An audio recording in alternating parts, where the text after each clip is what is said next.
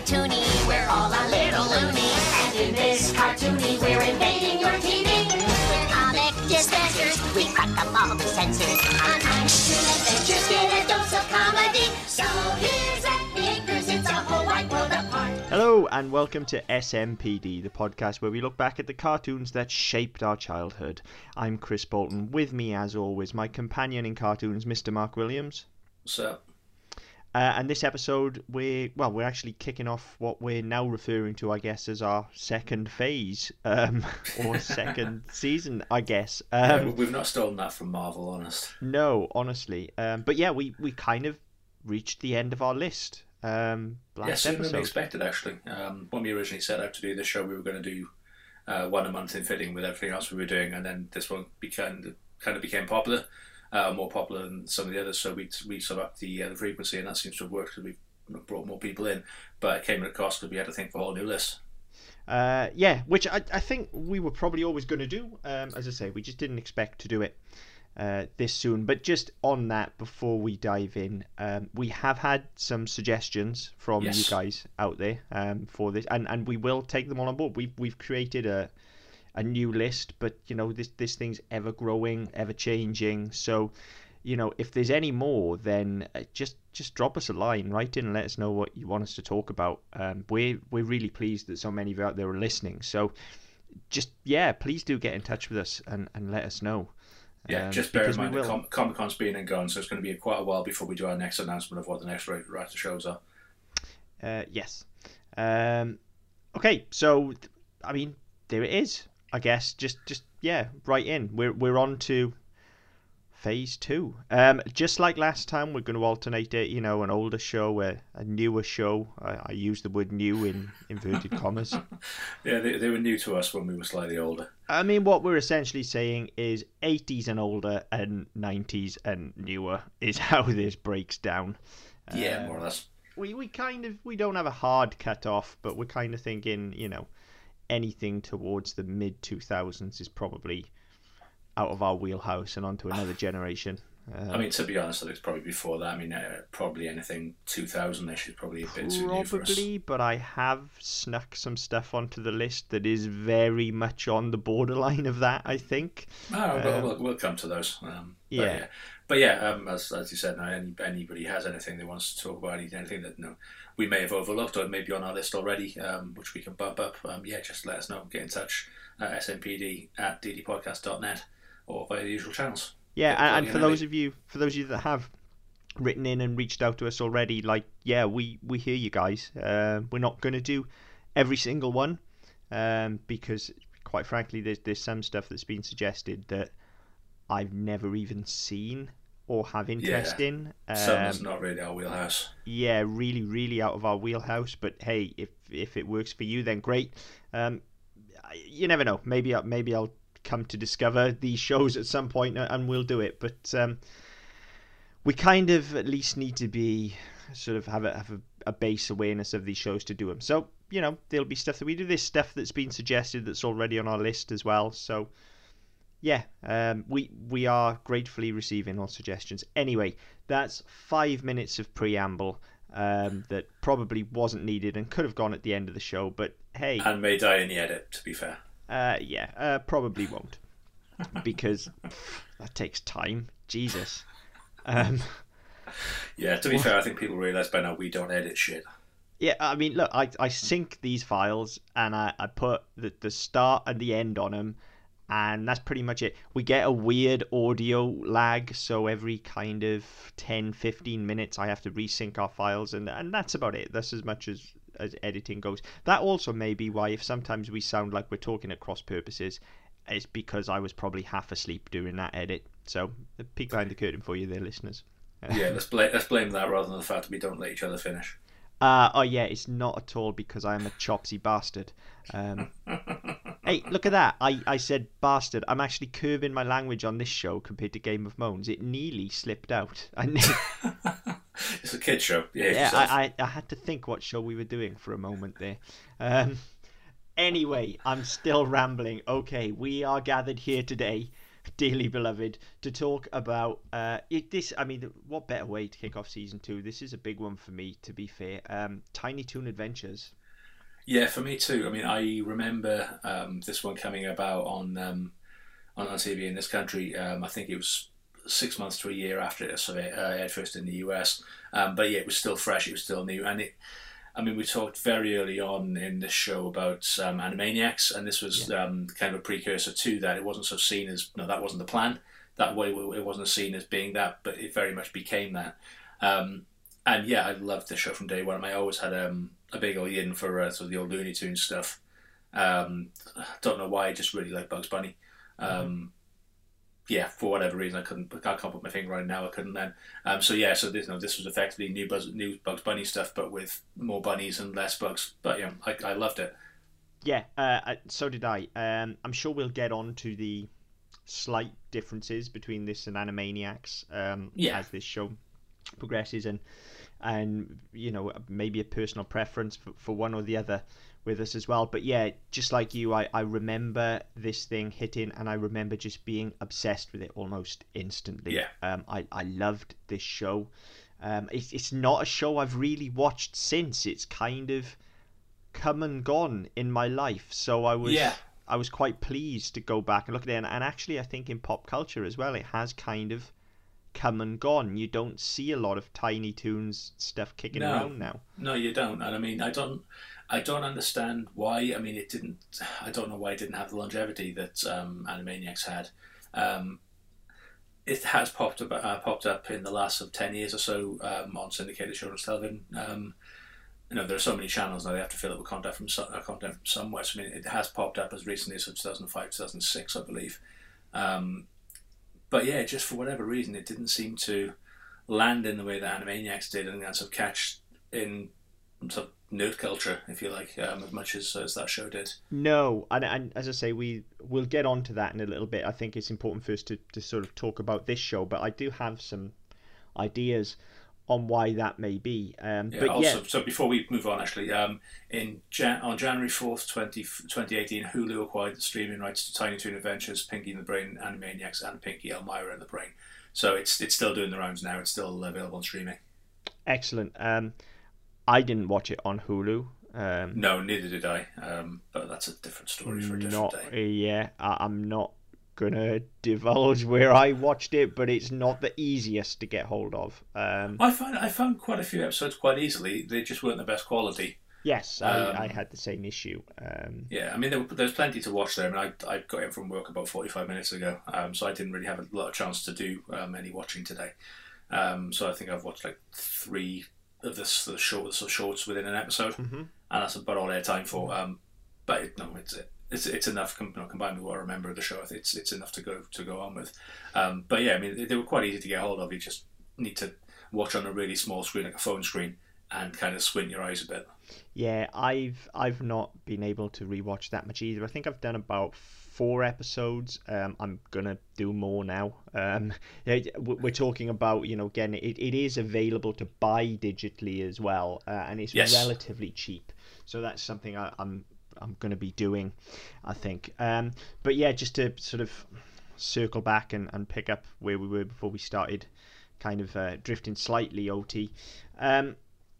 I think you're right in what you say. For me as well, when I was younger, it's ironic now considering I'm such a big Disney nerd, but I definitely swayed towards Looney Tunes as opposed to Disney. I particularly liked Roadrunner for some reason rather than Bugs and Daffy. And I think for me it was always, I mean, with all of them, so Roadrunner in particular, but with all of them it was the slapstick element. It definitely was, yeah. I mean, you had a lot more of that in Looney Tunes than you did in Disney, to a point where you'd have, like, Elmer Fudd sticks his rifle down a rabbit hole. Bugs bends it, because obviously rabbits can bend steel. He bends the barrel and points it back up at him, so when he fires he shoots himself in the face. And all you get is, he comes out with a face full of soot, not blood and missing eyes and all the shit you'd expect if you shot in the face with a rifle. But it was that sort of slapsticky stuff, and dropping anvils on people and the very casual use of dynamite and shit like that. It was just funny because kids like watching people get hurt. It's fun. Yes. Kids are arseholes. Yes, they are. An official catchphrase of this show, I think, by this point. Official catchphrase of my life, I think. Yeah. Sorry, I didn't say that. I love my kids. I love my kids. I love my kids. But they're arseholes. Yeah. So, I mean, yeah, I did like Looney Tunes. I have mentioned on numerous episodes before, I think, that actually the kind of cartoon short wasn't something that really attracted me. But I would definitely sway for Looney Tunes more than I would for Disney. So I'd be far more likely to sit down and watch a Bugs Bunny or a Daffy Duck than I would a Mickey or a Donald. And then Tiny Toons kind of repackaged that and sold it back to me with a funky 90s vibe on it, which is something they actually deliberately take the piss out of themselves for in the show. Oh, absolutely. And I lapped it up because it is essentially, I mean, it's kind of depending on what the style of the episode is going to be. You're either going to get one sort of 20-minute episode with one story, or you are essentially going to get a collection of Looney Tunes shorts featuring different characters. Now, yes, if you'd sat me down for 20 minutes and tried to show me a Bugs Bunny, then a Daffy Duck, then a Roadrunner, then a, I don't know, Yosemite Sam, I'd be bored after 5. I'd be like, fucking hell, where's Thundercats or whatever. Yeah. Give me one and that'll be it. Yeah, I'd be one and done. But Tiny Toons just held my attention. I think part of it is that it just looked so fucking phenomenal and still does. Like, this thing is bright and vibrant and beautifully animated, and it's just nice to look at. More so than that, even though it's incredibly well written and very, very funny. Yes. I mean, as you would expect, you know, legend at this point, Paul Dini, was involved in a great deal of the writing. So, you know, then voice talent, you know, the voice casting was done by Andrew Romano. This is essentially the Batman animated A-team doing comedy. This is the precursor for this. This is Warner Brothers saying, show us what you can do, and then you can have your Batman show. Yeah, and they're doing comedy. Yeah, I've got to say, actually, I mean, talking about the talent was involved, when we talked about Steven Spielberg when we were talking about Maniacs and his involvement in that, he was even more involved and instrumental in getting this off the ground to a point where this is even billed, in many cases, as Steven Spielberg Presents Tiny Toon Adventures. Yeah, he's credited as EP, isn't he? He is, and it came about, the head of Warner Brothers at the time wanted to basically go back to some of the glory days, if you like, and sort of get some of the attention back from Disney, because they were doing the afternoon block, and they were really sort of putting out lots of quality stuff. So they sort of went, you know what, we kind of need something to get this off the ground. So Spielberg was brought in, and they wanted to sort of recreate this of the feel of those old Tiny Toon shows, but they didn't want to do what people had done before. So they didn't want to use characters that people had made beloved, but they wanted to work on the track that, you know, there was Tom and Jerry Kids, there was Flintstone Kids, there were so many other I'd forgotten cartoons. about Tom and Jerry Kids. I had until I just read it, actually, and I can't find the bit I was reading. But yes, I mean, yeah, they were looking at that sort of stuff and thinking, right, well, that's around, and people are watching that, people like that. So we don't want to do the same thing, but we want to carry on that sort of tradition. The Muppet Babies was around and had done very well. I think it finished at this point, but Muppet Babies had done phenomenally well. A Pup Named Scooby-Doo, Flintstones Kids, all this sort of stuff. And they were going, okay, well, we have these characters we can repackage. And Spielberg's response was, no, we don't want to do that, because that's kind of disrespectful to the people in the work that's come before. And the reason that people fall in love with it, and this is my huge issue with reboots and remakes, is when people say, oh, it meant so much to me when I was growing up, or when I first saw it, I loved it so much, I had to remake it. If you love it so much, leave it the fuck alone. And that was Spielberg's attitude, is that, yes, okay, I appreciate this, however, I'm not going to go and piss on it by doing something that people may not respond to in a way that I want them to, and soil the legacy of these characters. So they went away and said, right, we'll produce a show where it's very similar, but there's no direct relation to the Looney Tunes characters. So it's not a case of it's Bugs Bunny's kids or it's Porky Pig's kids. No, and these are just bunnies. Clear about that from day one. Yeah, these aren't. I mean, the they just happen of to those be characters. Yeah, they just happen to be bunnies and ducks and pigs and whatever the fuck Gogo's supposed to be. He's a dodo. He's Gogo the dodo. Oh, right, okay, I didn't know that. I just knew he was Gogo. Yeah, he's Gogo the dodo. Okay, I learned something today. So yes, I mean that was a really good thing. I think it was a really ballsy move at a time where, I say, everybody else was doing kids' versions of the same shows and churning out the same stuff. And yeah, I think it was a really brave move. And then just heralding back every now and again, involving the original Looney Tunes cast in much the same way that Disney treats Mickey Mouse and Donald Duck as actors. They did the same with Bugs and Daffy and Porky and everyone. They brought them into this series to act as sort of parodies of themselves, whereby they're playing teachers, teaching at a university where they teach kids how to be funny to go on and do their own shows. Yes. Which, as a premise, is fucking bonkers. It is, but it is but that it works. That exact scenario that it seems like we talk about so many times on this show of, like, these, as you said, these cartoon characters are actors in their own right. They are performers. And I think they recast them very well here. They are mentor figures, yes. And occasionally they sort of slip into the action unintentionally, but no, they are there if they need to fill in. Yeah, I mean, Bugs crops up quite regular. To be fair, Bugs is quite often in an episode. The episode isn't about Bugs.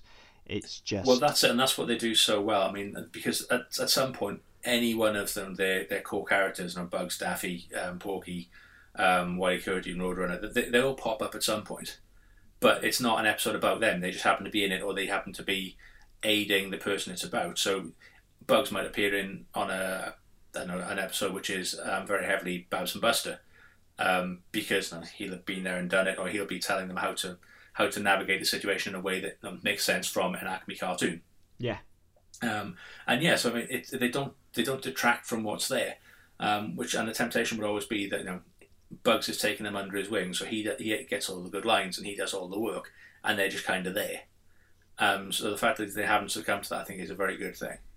Yeah, I think the show is pitched perfectly in that way because, for our generation, as we've just said, we grew up watching Bugs and Daffy, but they weren't special to us, perhaps in the way that they'd have been special to our parents or our grandparents. Well, yeah, I mean, they were always around, and I think that they were quite dated. Yes, they definitely. I mean, were. Especially you get characters like Yosemite Sam and Foghorn Leghorn who didn't really have any bearing, especially in this country at the time. Right. Just put a pin in it there, because I'm going to forget about this thought again if I don't get it out now, and I think it's important. I haven't seen this character in anything that I've rewatched, but I have a very distant memory. Okay, I swear there is a junior version of Foghorn Leghorn, and instead of having a stutter, he's got Tourette's, and he keeps fucking swearing. I swear to God, I'm not making this up. All right, let's have a look. Hang on, let's find the list of characters. I swear, I'm almost certain it's this show, and I'm almost certain he's supposed to be like the junior version of Foghorn Leghorn. Okay, now I'm gonna go out on a limb. Say, actually, I don't remember it, but you might be right, because there's a character voiced by Rob Paulson called Foulmouth. Now, foul spelled Fowl, but I'm guessing that's their pun. So you may actually be right. I'm sure I am. I am. I don't remember it, but we'll see what we can find. Google's your friend and all that. Yeah, I don't remember it. I can see it being the sort of almost subversive thing they would do. I could probably see more Animaniacs doing it. Well, this is the thing. I think Animaniacs was kind of more. Animaniacs was definitely subversive, but they were a lot smarter and a lot slyer about it. Whereas Tiny Toon Adventures is fucking anarchic. It's all over the shop, and I think they would just go for it. Okay, here we go. Falmouth is a young white male rooster who wears a blue short-sleeve shirt and black-grey high tops. What are high tops shoes? He attends Acme University and lives in Acme Acres. Falmouth is based on his mentor and favourite teacher, the loud and pompous Foghorn Leghorn, though speaking in a New Yorker accent as opposed to a Southern States accent. His high-pitched voice and angry temper are also reminiscent of Foghorn's occasional rival, Henry Hawk. Yeah. So, yeah, you may well be right. I thought so. Oh, yeah, there you go. And then there's a quote. I'm on a fandom page, and the quotes are, "Listen here, I'm in bleep bleep bleep bleep bleep love. I got to get to Shirley, my love, but help me, will you dirty bleep bleep bleep bleep bleep." Yeah, there you go. So, yeah, there you go. I didn't remember that character. There's a picture of him, and I recognise him, but I don't remember the character at all. He's just stuck in my head. I don't know why, but probably because he swears a lot. Probably, and I probably found that fucking hilarious as like a. Oh, absolutely! I can't remember. I can't believe I don't remember it. I can't believe I don't remember it. Is the thing? Yeah. I knew it. And that's the thing with Tiny Toons, though. There are so many of them. There are so many characters. Like you had your core group. You had like Hampton and Plucky and Babs and Buster. But then there'd be all of these others that would just come in and out as they were required, like Foulmouth or like Go-Go, for instance. Go-Go wasn't in every episode, or Dizzy. But Go-Go was classed as main cast. Go-Go was named in the credits.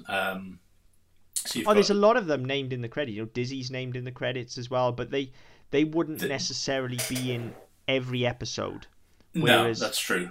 But I mean, if you look on the... To be honest, you don't get Plucky and Hampton in every episode, but they're more regular. I think they'll be in every episode insofar as they might be... they might be at the start of a story or the start of a short, whereby Babs and Buster are going off to do something and they'll tell them not to, or they're going to say, well, we're not doing that, we're doing something else instead. And that's the last you see of them. So they'll always be there. They just won't necessarily do anything. Yeah. But yeah, whereas Babs and Buster in every episode. But so you've got a core cast from... I try to do this from memory from the theme tune. So your Babs and Buster Bunny. Yeah. Montana Max. Elmira. Yeah. Hampton, Plucky, Dizzy, Furball, Go-Go. and Go-Go. They're the ones who were named in the credits. Right. So then, that sounds about right. Yeah. I'm not going to sing it because that'll insult people, and they'll have already heard a better, actually proper version of it at the start of the show. Did you find? I know you've only rewatched a little bit. Okay, but as I say, this show's gone away for a long time, right? But did you find that you could? Because I remembered the theme tune word for word, and there's a lot of words in this theme tune. But as soon as it started, I knew every fucking word. Yeah, no, I'm in quite a strange situation this evening because I'm home alone for a change. The kids are out, and the kids are staying at grandparents. Have you left traps for burglars and stuff? Oh fuck yeah! Cool. I got the blowtorch on the door handle and everything. Yeah, so I'm home alone. So I had this on in the living room, and I was sort of eating my food, and so I had this on TV, and I'm there singing along to the theme tune, and I'm thinking, oh fuck, somebody's gonna come in and ask more. I'm watching in a minute. No, I'm not, because they're not fucking here. And I carried on singing at the top of my voice. And yeah, it's one of those. I dropped a couple of words, but generally, it wasn't a problem. And we talk about some of the things we've watched, and I'll remember a chorus, or I'll remember a bridge, or I'll remember some part of it, or maybe the tune, or there'll be something that's stuck. This, I can aim straight in. Yeah, it's unbelievable, and I as I say, I haven't really thought about Tiny Toons for a long time. You know, occasionally you'll see something and it'll remind you, but it's not kind of been ever present. Like a few weeks ago we talked about Danger Mouse, and I knew the words to the Danger Mouse theme because it feels like Danger Mouse has kind of always been there in my life, and that's not the case with Tiny Toons. But still, as soon as that opening crescendo started, I was like, I knew it. I was straight in there with all of, and you cannot help but sing it. Thank God I was watching it on my own as well, because had I been in work or something like that, people would have thought I was mental. Although to be fair, the people I work with think I'm mental anyway, so it doesn't really matter at this point.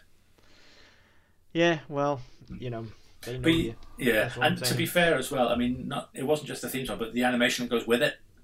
Like, where they're talking about, get Tiny Toon Adventure, get a dose of comedy, and they pop up, and she's dressed as a nurse, and he's in scrubs. Now, I could remember those sort of animations as well. So it's all kind of locked in there, and it's a bizarre one because, as you said, I've not seen this for fucking years. No, but it can flood him back instantly. Now, part of that as well, maybe just due to the fact that the game was so fucking good as well. Yes. It didn't contain the words, but it did contain the theme tune. Yeah, and the 8-bit theme. Yeah, it kind of embedded itself, and maybe I was just subconsciously singing along whenever I played the game. And I have replayed the game fairly recently. Okay. So what did you have the game on? SNES. Okay, I had a Game Boy version. Yeah, I had Buster Bust Loose. The games were slightly different. Yeah. They were essentially, again, the characters are actors, and so the games were different. They were subtitled. The one on the SNES was Buster Bust Sluice. Yeah. And I remember, I have very fond memories of that, because I remember being one of the games that first sold me on a Super Nintendo. It was out very early in the SNES's life, and I had previously been a Sega kid. Despite watching Super Mario Super Show and Captain N and stuff like that, and being very aware of Nintendo and liking their brand, I had owned Sega consoles. And then I just saw Buster Busts Loose with its just big chunky graphics, and I had to fucking have it. It was just, I imported it in the end because I was that desperate for it. We used to have a very hooky game rental shop around here, where you'd have to buy a dodgy cartridge that would plug into the top of your SNES, and I remember those. You'd put a British cartridge in front, and an American or a Japanese cartridge in the back, and they would import these cartridges, but they wouldn't sell them. They would just rent them out to you for like £10 a week or something like that, I think it was. And I must have burned through a fucking fortune just continually renting Buster Busts Loose. Yeah, whatever. It wasn't my money. Well, that's it. Yeah, I mean, I'd never had a SNES, but there was a Game Boy equivalent. And do you remember there's a light that you could get, like a magnifying light, and you plug that into the back? Yes. And then you plug the game into that. There was a version of that which was basically just, it was a hollow cartridge that you plugged your game into the top of. Right. And yeah, I think I never had one, annoyingly, because it would have been awesome. But a friend of mine did, and he had pretty much every game ever fucking made. Because it was just a case of every couple of months you'd have a new cartridge, and they'd just be fucking preloaded with millions of fucking games on it. Yeah, like the kind of hooky ones you used to buy on Spanish holidays and things. Yeah. From Indian shop owners in Spain, always Indian. Not trying to be racist or anything. They just were always Indian shop owners selling just these like 250 in one Game Boy cartridges. Yeah. And what it actually was about 4 games with each level that you could select separately, classed as a separate game. Yeah. But still, yeah, good times. And some of them were really, really hooky as well. Like sprites were wonky, and they were bad. Yeah, I remember my cousin had one, and he had I think it was a 10 in one, and the only game I liked on it was Dr. Mario X. Yeah. And it was before I had a Game Boy myself, and it was Dr. Mario X or Dr. Mario, whatever it was called. And yeah, that was dodgy as fuck, because every now and again the pills wouldn't line up properly. Yeah. And then you couldn't get your combinations, you couldn't finish it, and then your screen would end up filling up because all these things were a couple of mil off. Yeah. And it just didn't line up. So because of that, it wouldn't give you the point. It wouldn't take away that combination, and your screen just filled up with pairs basically, because you couldn't do anything about it. They were so dodgy, so dodgy. Oh, absolutely. But this copy of Buster Busters wasn't dodgy. It was just very expensive and imported. But god damn, I loved that game. Sadly, having played it again recently, it's not so great these days. But as a kid, I loved it, and it was Tiny Toons, so I loved it for that as well. Yeah, well, nostalgia ain't what it used to be, is it? No, really not. So yeah, there was this core cast, I think, is what we were talking about, and all of these tertiary characters as well. Yeah. I've got the wiki page open in front of me, and the recurring cast or the tertiary cast, there's got to be 50 names on it. Oh yeah, there were loads of them, and again, this ties into this format then, where sometimes you might just have an episode that featured one of them. It was about them, but it would be a short. It would be like 5 minutes of a larger episode, which was generally then tied together by the main cast. It would have some sort of theme where they would be addressing camera and kind of presenting this almost anthology sort of show. So again, it was packaging me these shorts in a different format. Like one of the ones I've stumbled upon that I've rewatched was called Life in the 90s. Right, yeah.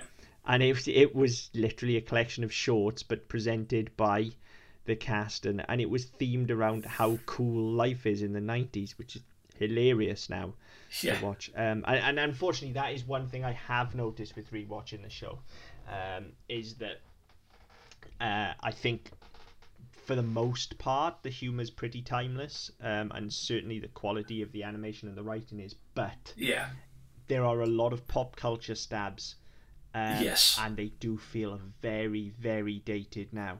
They do, and I think that was always going to be the problem with this, is that a lot of shows did it at the time, but it was this thing where all of a sudden, because you were setting it in its own world, so like you had with the Flintstones and the Jetsons, they had their own world, and everything existed within that.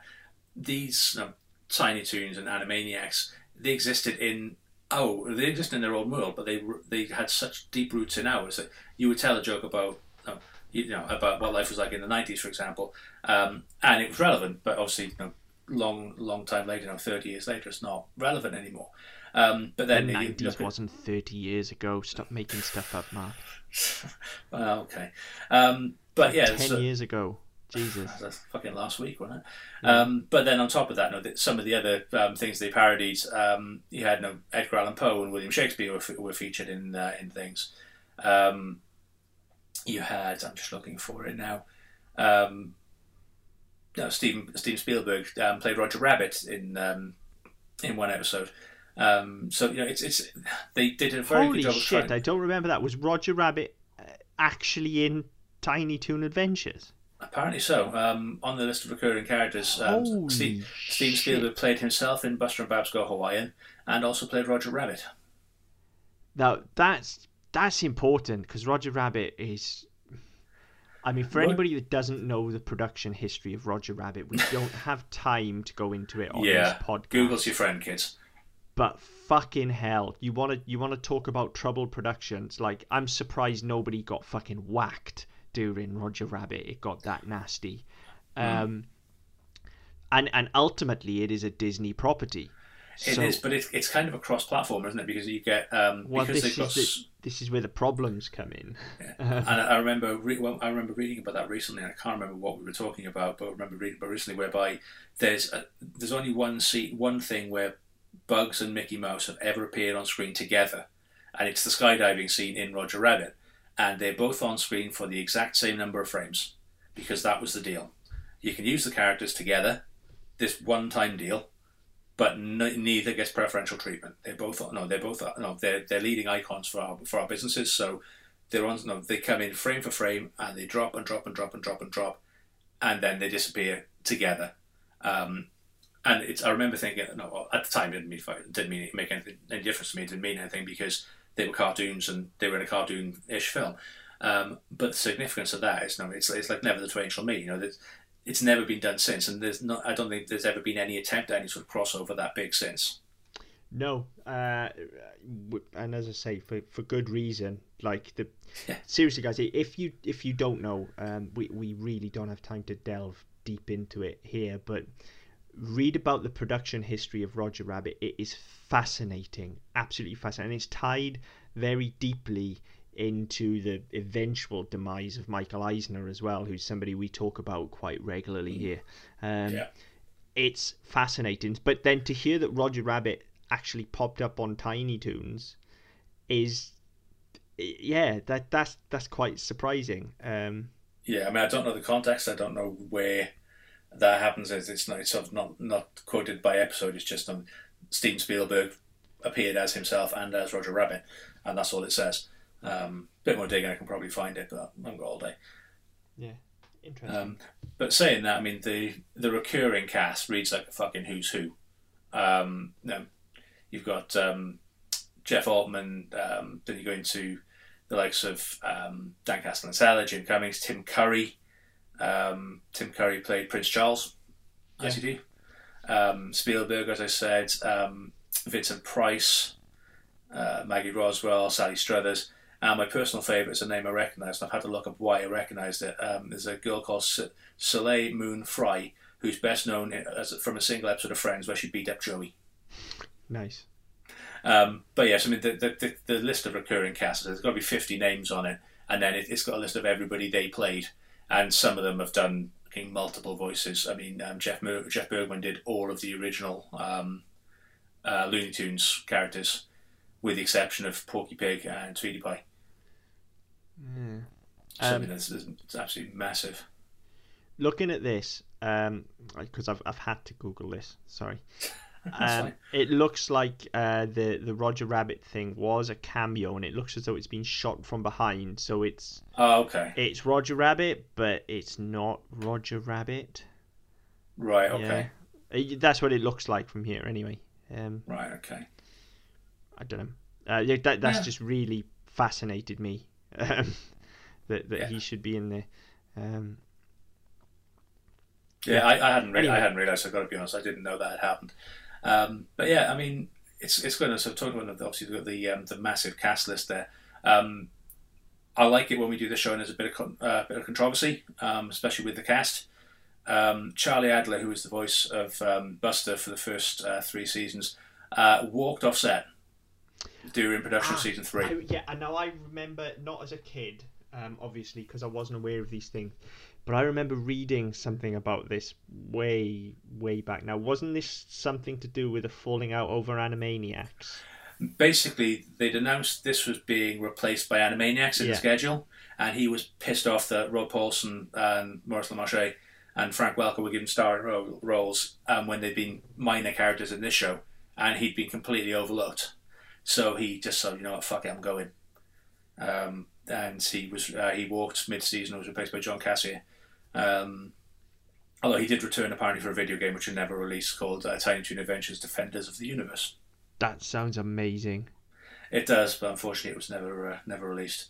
And then Joe Alaskey, who was the voice of Plucky, left for financial reasons, but then was given a new contract.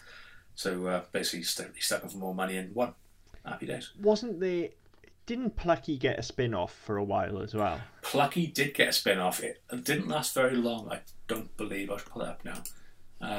Plucky Duck Show, it was about 97, 98, I think. Spielberg Presents Plucky Duck Show, usually referred to as Plucky Duck Show, ran for 13 episodes in 1990. Oh, 92, actually. It ran straight after Animaniacs. Because of all the characters to spin off, don't mean there's nothing wrong with Plucky, but it seems random that he'd just get his own show. He's not that important. Looking at the listing of episodes, it's because they can do more duck puns than they can anything else. Okay, What the Duck, etc. Return of Bat Duck, Ducklahoma, Con Ducky, as parody of Kon-Tiki. These aren't puns. These are awful. Puns aren't necessarily good. A Quack in the Quarks, spoof of Star Wars. Let's see. These are awful. Migrant Mallard, Hollywood Plucky. They're awful. They are awful. Duck Dodgers. Did they do Duck Dodgers with Plucky? Duck Dodgers Junior. Sorry. I was gonna say because I can't remember Plucky ever being in. I definitely would have remembered that. I fucking love Duck Dodgers. Yeah, it was Duck Dodgers Junior. It was episode 12 of the run. So you had the first part was Slugfest, which is a parody of Teenage Mutant Ninja Turtles. Plucky and Hamilton dress up as Plucky's cartoon heroes in the immature radioactive samurai slugs. That sounds awesome, I've got to be honest. Duck Dodgers Jr. Plucky is Duck Dodgers' sidekick as Dodgers once again faces off against Marvin. And Duck Trek, a parody of Star Trek featuring Plucky in the role of Captain Kirk. I'd watch that. Yeah, definitely. I need to find that now. I've got to be honest. I want to track down the episode with the fucking TMNT spoof. Well, it's episode 12 of the Plucky Duck Show. It's called Slugfest, Duck Dodgers Jr., Duck Trek. That sounds amazing. So it's the Plucky Duck Show that's on, yeah? Yes. Plucky Duck. So I need to go and find that now. I'm just making a note of it now. I need to track that down. That sounds amazing. Yeah. I'm going to go and find that after we finish recording as well. But yes, we got that, and then let's say Elmira had her own spin-off as well. She span off with Pinky and the Brain, though, didn't she? It wasn't just her show, was it? Yeah. She spun off. It's Pinky and the Brain. So Pinky and the Brain spun off from Animaniacs, and I think it ended where Brain blew up the lab. Mm-hmm. So they had to find a new home. They took shelter in her garden shed, and she found them and basically didn't let them go. That didn't run for very long, I don't think. I remember it being pretty bad. Yeah, I remember it being quite bad. It ran for 13 episodes. Again, had half a season. Yeah, I remember it being pretty shocking. To be fair, by this point, I think they were kind of scraping the bottom of the barrel because this didn't come until 98. and by which point I was in that weird phase where, well, actually just coming out of that weird phase, I guess. Like round about, I guess, 14, 15-ish, I was too old for cartoons. Yes. Yeah, definitely. That phase passed very quickly with me. By the time I was sort of 18, 19, I was way back in, all the way back in. Yeah. So yeah, that's. I mean, I think everybody goes through that phase, and I think certainly for me, it was a case of my parents saying, "Aren't you too old to be watching stuff like that? You know, there's football on TV or there's films on." And I was like, "Yeah, but fucking Bugs Bunny, man." Yeah. And yeah, they weren't having it. But yes, I mean that was kind of there was an attempt. No, it's the same. It's the same sort of attempt where your parents say to go outside and play. It's a nice day, and fuck off, the TV's on. Yeah, fuck that. I'd rather watch Tiny Toons. Yeah, or like I'm on the last boss of like Mario Land, and I've got no continues. Yeah, I'm not going any fucking where. Yeah, get fucked. So they turn the TV off and you die. Yeah. Yeah, so a lot of that sort of shit. And this was about the same time. It's like, why are you watching kids shows? Why are you watching kids cartoons? Go out and get drunk like a normal fucking teenager. Yeah, use a packet of fags, off you go. Yeah. Now, having met my parents, that would never fucking happen. No. But it was that sort of thing where it's like, why are you doing that? That's not appropriate for. It's not appropriate for your age. So go and do something else. And yeah, as soon as I started sixth form, I was like, fuck that. They're out all day. I can go to some lectures. I cannot go to some lectures. Fuck it. I'm watching cartoons all day. Yeah, I don't think it was maybe why I failed my A-levels, to be honest. Yeah, I don't think it was so much that I was watching cartoons all day, just that I was watching telly all day when I could be fucking doing housework or studying or doing one of a million other things that were more productive. But fuck that. I'd rather watch cartoons than wrestling. Absolutely. But yeah, so I think maybe that's part of why I thought that show was so bad as well. Is I was just it was pretty terrible. Back in. I think the problem with it, and obviously this isn't Pinky, Elmira and the Brain Show, but I think the problem with it was they reached too much for past glories, so things that worked 7-8 years before on the previous shows. They were looking for those catchphrases and those same devices to work on an audience that had grown up with it, so they knew what was coming. Yeah. They weren't really enticing the new audience, which they needed. Yeah, and I think by this point as well, obviously we've had Animaniacs, which was more sophisticated, quite frankly. And when I was far better received as well. When Animaniacs is more sophisticated than something, you're in trouble. In the best possible way, but oh yeah, absolutely. But yeah, by then we'd had Animaniacs, and what did we say? 97, 98? Did you say? No, for this show, for Elmira. Yeah, in 98 to 99, I think. So we're approaching South Park by this point as well. We've certainly had Beavis and Butthead. We're approaching the start of things like Family Guy as well. So those that generation that has 99. grown up with it and is looking for animated humour can now transition to that, and I'm not going to transition to the Pinky and the Brain show. That's right. I forgot about one other show that came out of this batch as well, which is the Sylvester and Tweety Mysteries. That was fucking bullshit. I have no recollection of that show whatsoever. I don't think it ran for long. It was basically Granny, Sylvester and Tweety Pie were detectives, effectively. It was fucking horrible. I'm trying to find a link for it now. I have no recollection of this show. Yeah, just see. And hang on, this came out of Tiny Toons. No, it came out of the same people who did a lot of the work on Tiny Toons. So after it finished, so it released in '95, and it actually ran for quite a long. Well, I say it ran for a long time. It ran for 5 seasons. It ran from '95 to 2002. It had 52 episodes. Jesus. But yeah, it was fucking horseshit. The show follows Looney Tunes characters Sylvester and Tweety Bird, their owner Granny, and Bulldog Hector, who appeared in several cartoons. As they solve mysteries, even though Sylvester's still trying to eat Tweety in the middle of solving the mysteries, but Hector acting as a bodyguard for the bird. Yeah, okay. That sounds terrible. I'd forgotten it existed until I just saw it written down. Yeah, a lot of the same people went on to do that, obviously, because there were only so many people who go and work on Animaniacs. Or Batman. Yeah. Well, by the time that started, Batman had finished anyway. Yeah, I guess. But yeah, I mean, we touched on it there. So just to pick up the difference with Animaniacs, then the humor is very similar in both shows. It is, but I think this is a more watered down version. I think it's more sanitized. To a certain extent, I think you're right. But then I also see how, like I say, Animaniacs will be a bit subtler and go for a smarter gag. Whereas this, in places, is very direct and anarchic. And there are times when there are some... One of the episodes, for instance, I watched earlier on, it was based around a prom. And Buster and Babs end up kidnapping Montana Max to drag him back to the prom for his date. Right. And he just belts out, "You can't do this to me. I'm rich. I'm powerful. I'm a Republican, goddammit." And you just think, like, the Animaniacs wouldn't get away with that.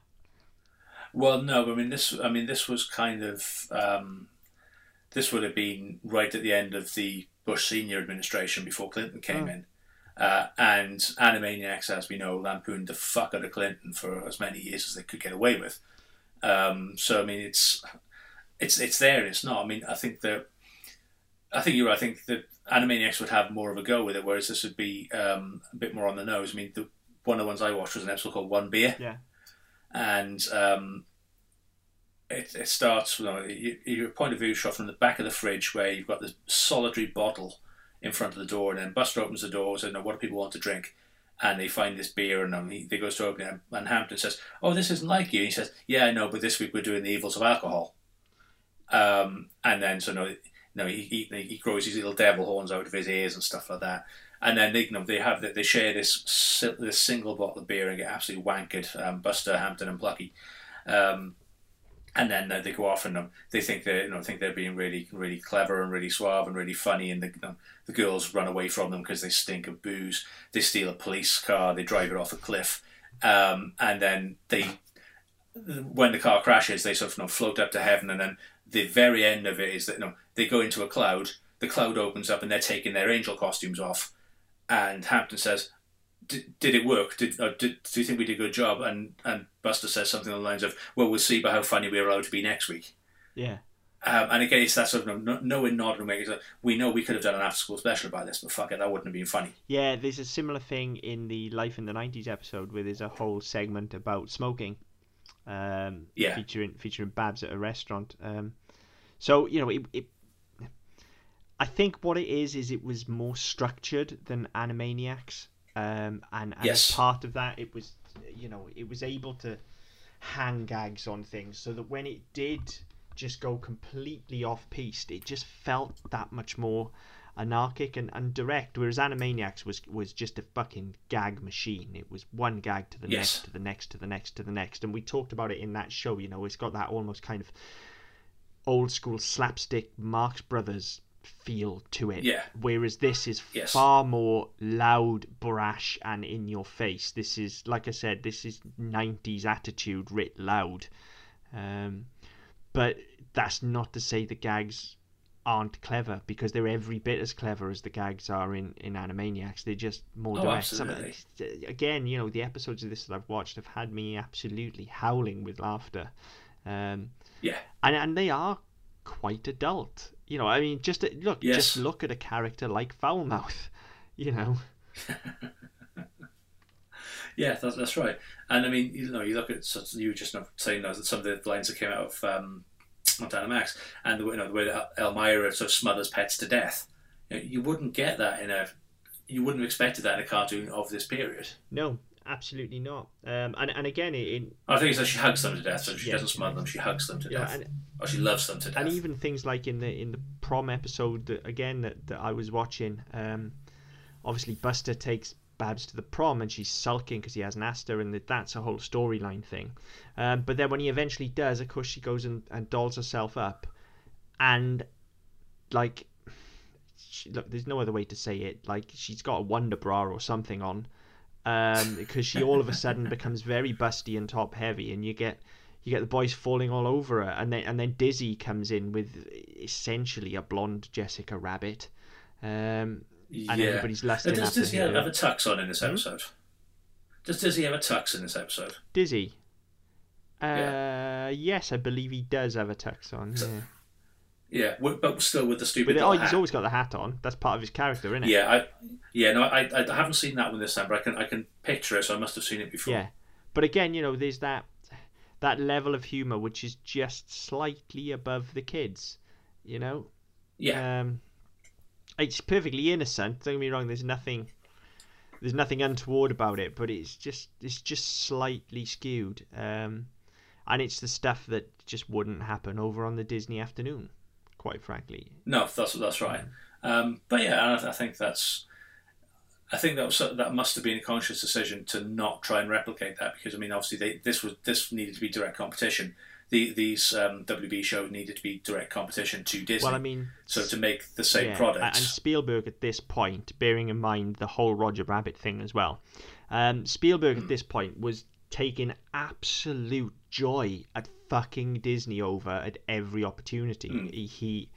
You get this whole line here, which is Steven Spielberg presents Animaniacs and Steven Spielberg's Tiny Toon Adventures and stuff. So he's fucking them on TV. He fucks them in the theme parks by being the creative producer over at Universal Studios and putting the E.T. ride in and helping oversee Jaws and all of those. So he fucks them in the theme park. He fucks them on TV.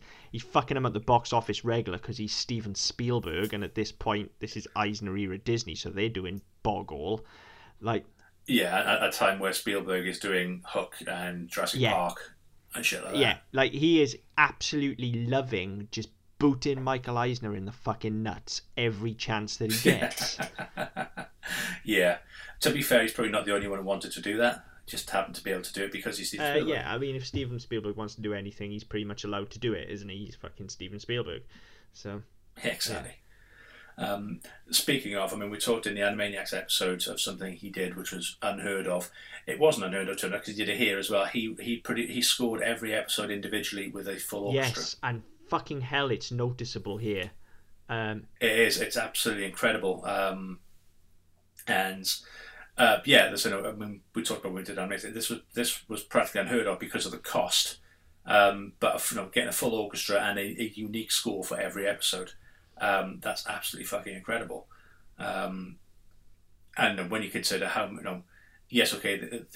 there were 90 odd episodes across 5 years, but that also, they weren't single episodes. They were 2 or 3 stories per episode, most episodes, and a couple of feature length ones. So that's a lot of scoring and a lot of recording to do. Oh yeah, absolutely. But it's a hell of a lot of work. It really elevates the quality of it. It seems like such a minor thing, it's just the background music. Oh yeah, absolutely. But it elevates the show so much.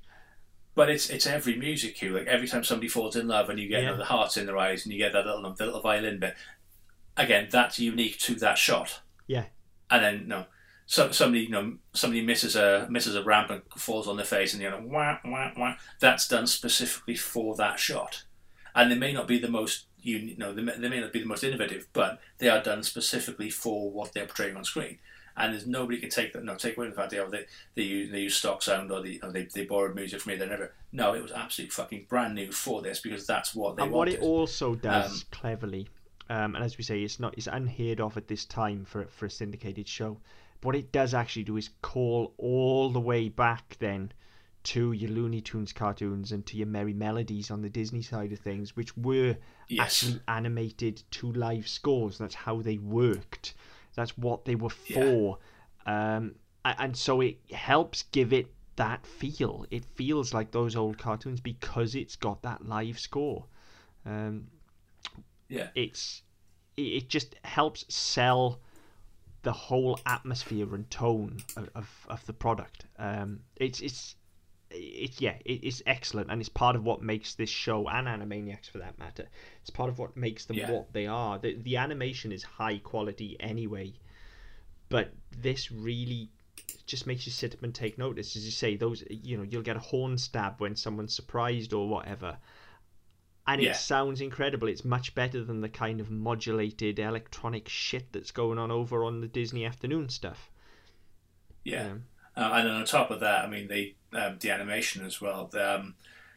A standard episode of this length would be about 10,000 cells. the average for Tiny Toons was 25,000 cells per episode. So I mean, the quality they were producing at was absolutely insane, and the work rate was absolutely insane. And when it comes off, that's very noticeable. I mean, as I said, the versions of stuff I was watching this evening when I came in wasn't brilliant. It hadn't been transferred brilliantly, but even so, it still looked good enough. All this time later because of the original animation quality. The downside of that, it's similar to what we had with Batman, actually, when we were talking about the animated series, is that it had so much it had to be outsourced. Yeah. And again, went to places, went to the Koreas and the Far East, and there were lots of problems with getting stuff done. There was one company called Kennedy Cartoons who they did the pilot, and it had to be reanimated by another company. And that because of their performance throughout the first season, they were dropped as a provider, never to be seen again. Just because they had so many drop frames and so many poor quality renders. But yeah, I mean, there's a list of 7 or 8 animation studios that we've looked at before and we talked about on previous episodes. Just because of the sheer scale of this show. Yeah. Oh yeah, and it feels like a quality product through and through. I don't really know what more I've got to say about it other than it looks, feels, and still looks and feels expensive and it does. Quality. It was a massive undertaking as well. I mean, some of the pre-production notes that are available, they auditioned something like 1,000 actors. 1,200 auditions for cast and a 150-person production staff. Wow. It was a massive undertaking. It spent a hell of a lot of money on it, spent a hell of a lot of time on it. I mean, it was in pre-production from January 1987 until their first day of production on season 1 started in April 1989. So it was in pre-production for more than 2 years. It just shows shows the scale of what they were trying to do. All that time, all that effort, all that money, and I mean, I definitely remember it being big at the time, and it was certainly successful. But all of that, and it just seems to have gone into obscurity. And maybe that's because Animaniacs came next, and that's what people remember. I mean, certainly for me, even at the time, and I said this on the Animaniacs show as well. Like, I was drawn to Tiny Toons and not Animaniacs. I wasn't massively into Animaniacs first time out. I found it later when I kind of got back into cartoons and subsequently absolutely loved it. But while Animaniacs was on, I always kind of resented it a little bit because it wasn't Tiny Toons. And I just wanted more Tiny Toons. And if I'm honest, if you put the two in front of me now, I know Animaniacs is a better show, and I love them both. Don't get me wrong. I think I might still go for Tiny Toons if you gave me a straight choice. Like, do you want column A or column B? Yeah, I think that's probably fair. I mean, I'd probably take Tiny Toons. I think I probably would as well, but I think part of that is because I haven't seen any of it for so long. Until like an hour ago. I think that may be part of it with me as well. I think it may be that I've the first taste was free, and now I need to keep going. So I want more of it. But it is also just that, again, just coming down to my sensibilities and not really liking a lot of that kind of old timey. I know this is a horrible thing to say, I know, but not liking that old timey stuff, and not being a huge fan of like the Marx Brothers and that era, and not being a huge fan of those original animated shorts back in the day as well, even though I've come to appreciate them now. Whereas Tiny Toons was so in my wheelhouse. It was so brash and so loud and so anarchic, just like the other shows that I loved at this time, just like Ren and Stimpy and all of those, and all of the Nicktoons, and it was just so... It just felt a little bit punk at the time. And I think that earns it a special place in my heart. I think I'll always... And that game's got a fucking lot to answer for, man. Seriously. Yeah. No, I think that's fair. And I mean, just looking at it now, I mean, it seems to have... it seems to have struggled after once it finished airing. I mean, it seems to struggle to find a home. I mean, it reran on Nickelodeon for a while, from '95 to '99, then again from 2002 to 2004. It was on Kids WB, it was on Cartoon Network, and it just sort of seems to have bounced around in syndication for fucking years, to a point where nobody knows what to do with it. And then they've had a couple of specials. They haven't really gone anywhere, and it's just like people go, oh yeah, everybody loves this. So why isn't it holding? Why isn't it selling? Why aren't people watching it? And everyone's kind of just gone, oh yeah, whatever.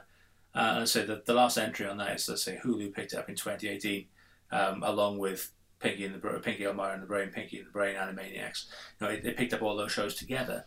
But yeah, it's just a couple of things on that. First of all, you just jogged my memory with the specials.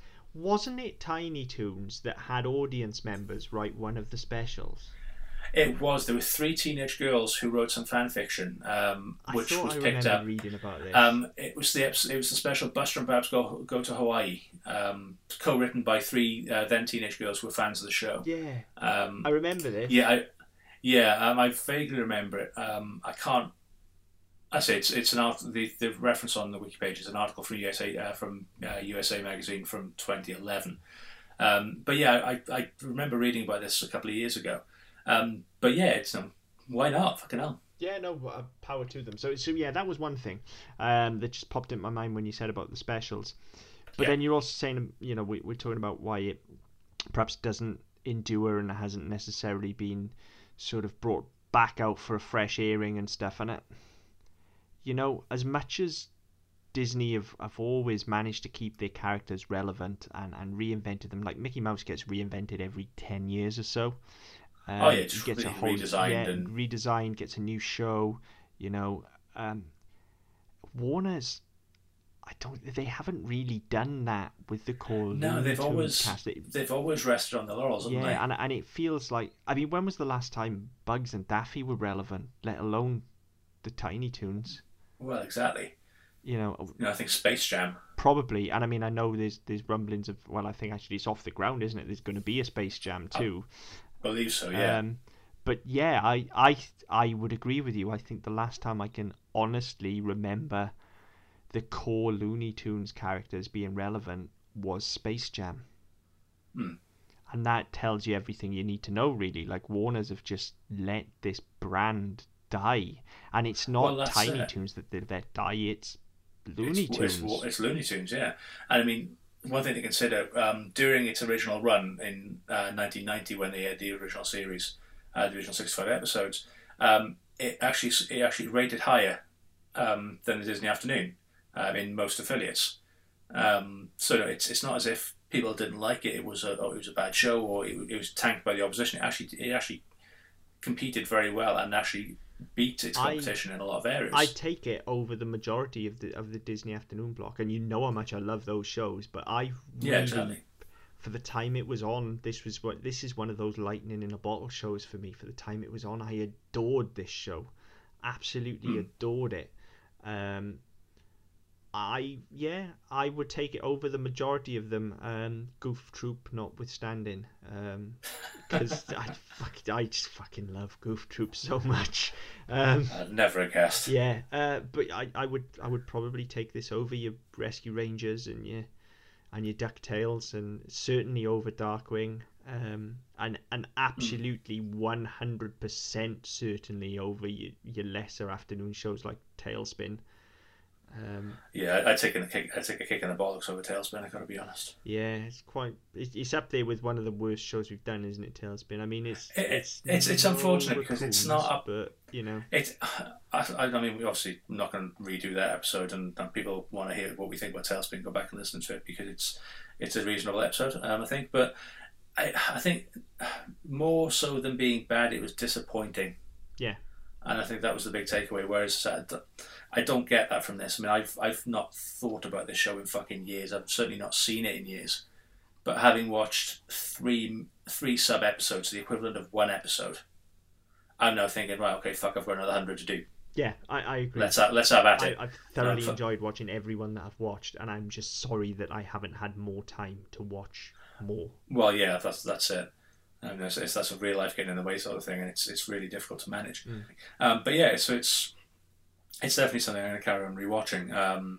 That's it. I've watched the equivalent of an episode, so I've got 97 left to do. I think that might keep me busy till the weekend.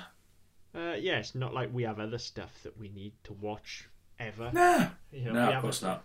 we It's don't not like need we to do watch- 4 other shows. No, we don't need to watch a fucking feature film and an episode of a TV show by next week either. No, absolutely not. We're fine. Nah, We can do fuck it. We need sleep. Sleep's overrated. Yeah, sleep's for pussies. Sleep when you're dead. Absolutely. Yeah, I mean, I've not really got anything else to say on this either. Loved it. Going to watch some more. Can't recommend it highly enough. All I will say is that if anybody watching does listening finds a better source than YouTube, where there's better quality episodes, please let us know. Because as much as I could go off and pay for it, if it's available for free, I'd quite like that. Daily Motion is where I've been getting mine. Okay. Yeah, it is available to buy though, and look, guys, always pay for your content if you can. I quite frankly just didn't have time to piss around looking for things this week, so I knew Daily Motion would have it, and I hit it up there. But I have since looked. It is on Amazon and it is on Google Play. It's about, the season will run you about 17 quid, I think, which is okay. That's kind of reasonable. Yeah, that's kind of reasonable. And it's definitely 17 quid's worth of entertainment. So. Oh yeah, absolutely. But yeah, I mean, love to hear what people think. I mean, let's say, please let us know, especially if you've got any particular thoughts or recollections on the show, because that's one thing that really strikes me when people do get in touch is a lot of the shows that we've talked about have struck a chord with them at some point, and it's something that they can share as well. So yeah, but get in touch, let us know what you think. Any shows you think that we might want to have a slightly irreverent and satirical and slightly foul-mouthed look at, again, please let us know. You can contact us via our website, ddpodcast.net. You can email us, smpd@ddpodcast.net. On Facebook with the Double Down Podcast Network. On Twitter, you can catch us at SMPDpod, not at SMPD, because the Santa Monica Police Department really don't like it when we do that. But yeah, until next time. See you later.